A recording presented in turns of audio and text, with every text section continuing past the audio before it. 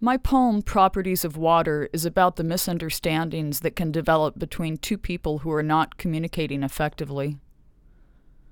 Perhaps they knew how to talk to each other at one time, or maybe they only thought they did. Regardless, neither party is listening to the other. As a result, they misinterpret each other's responses.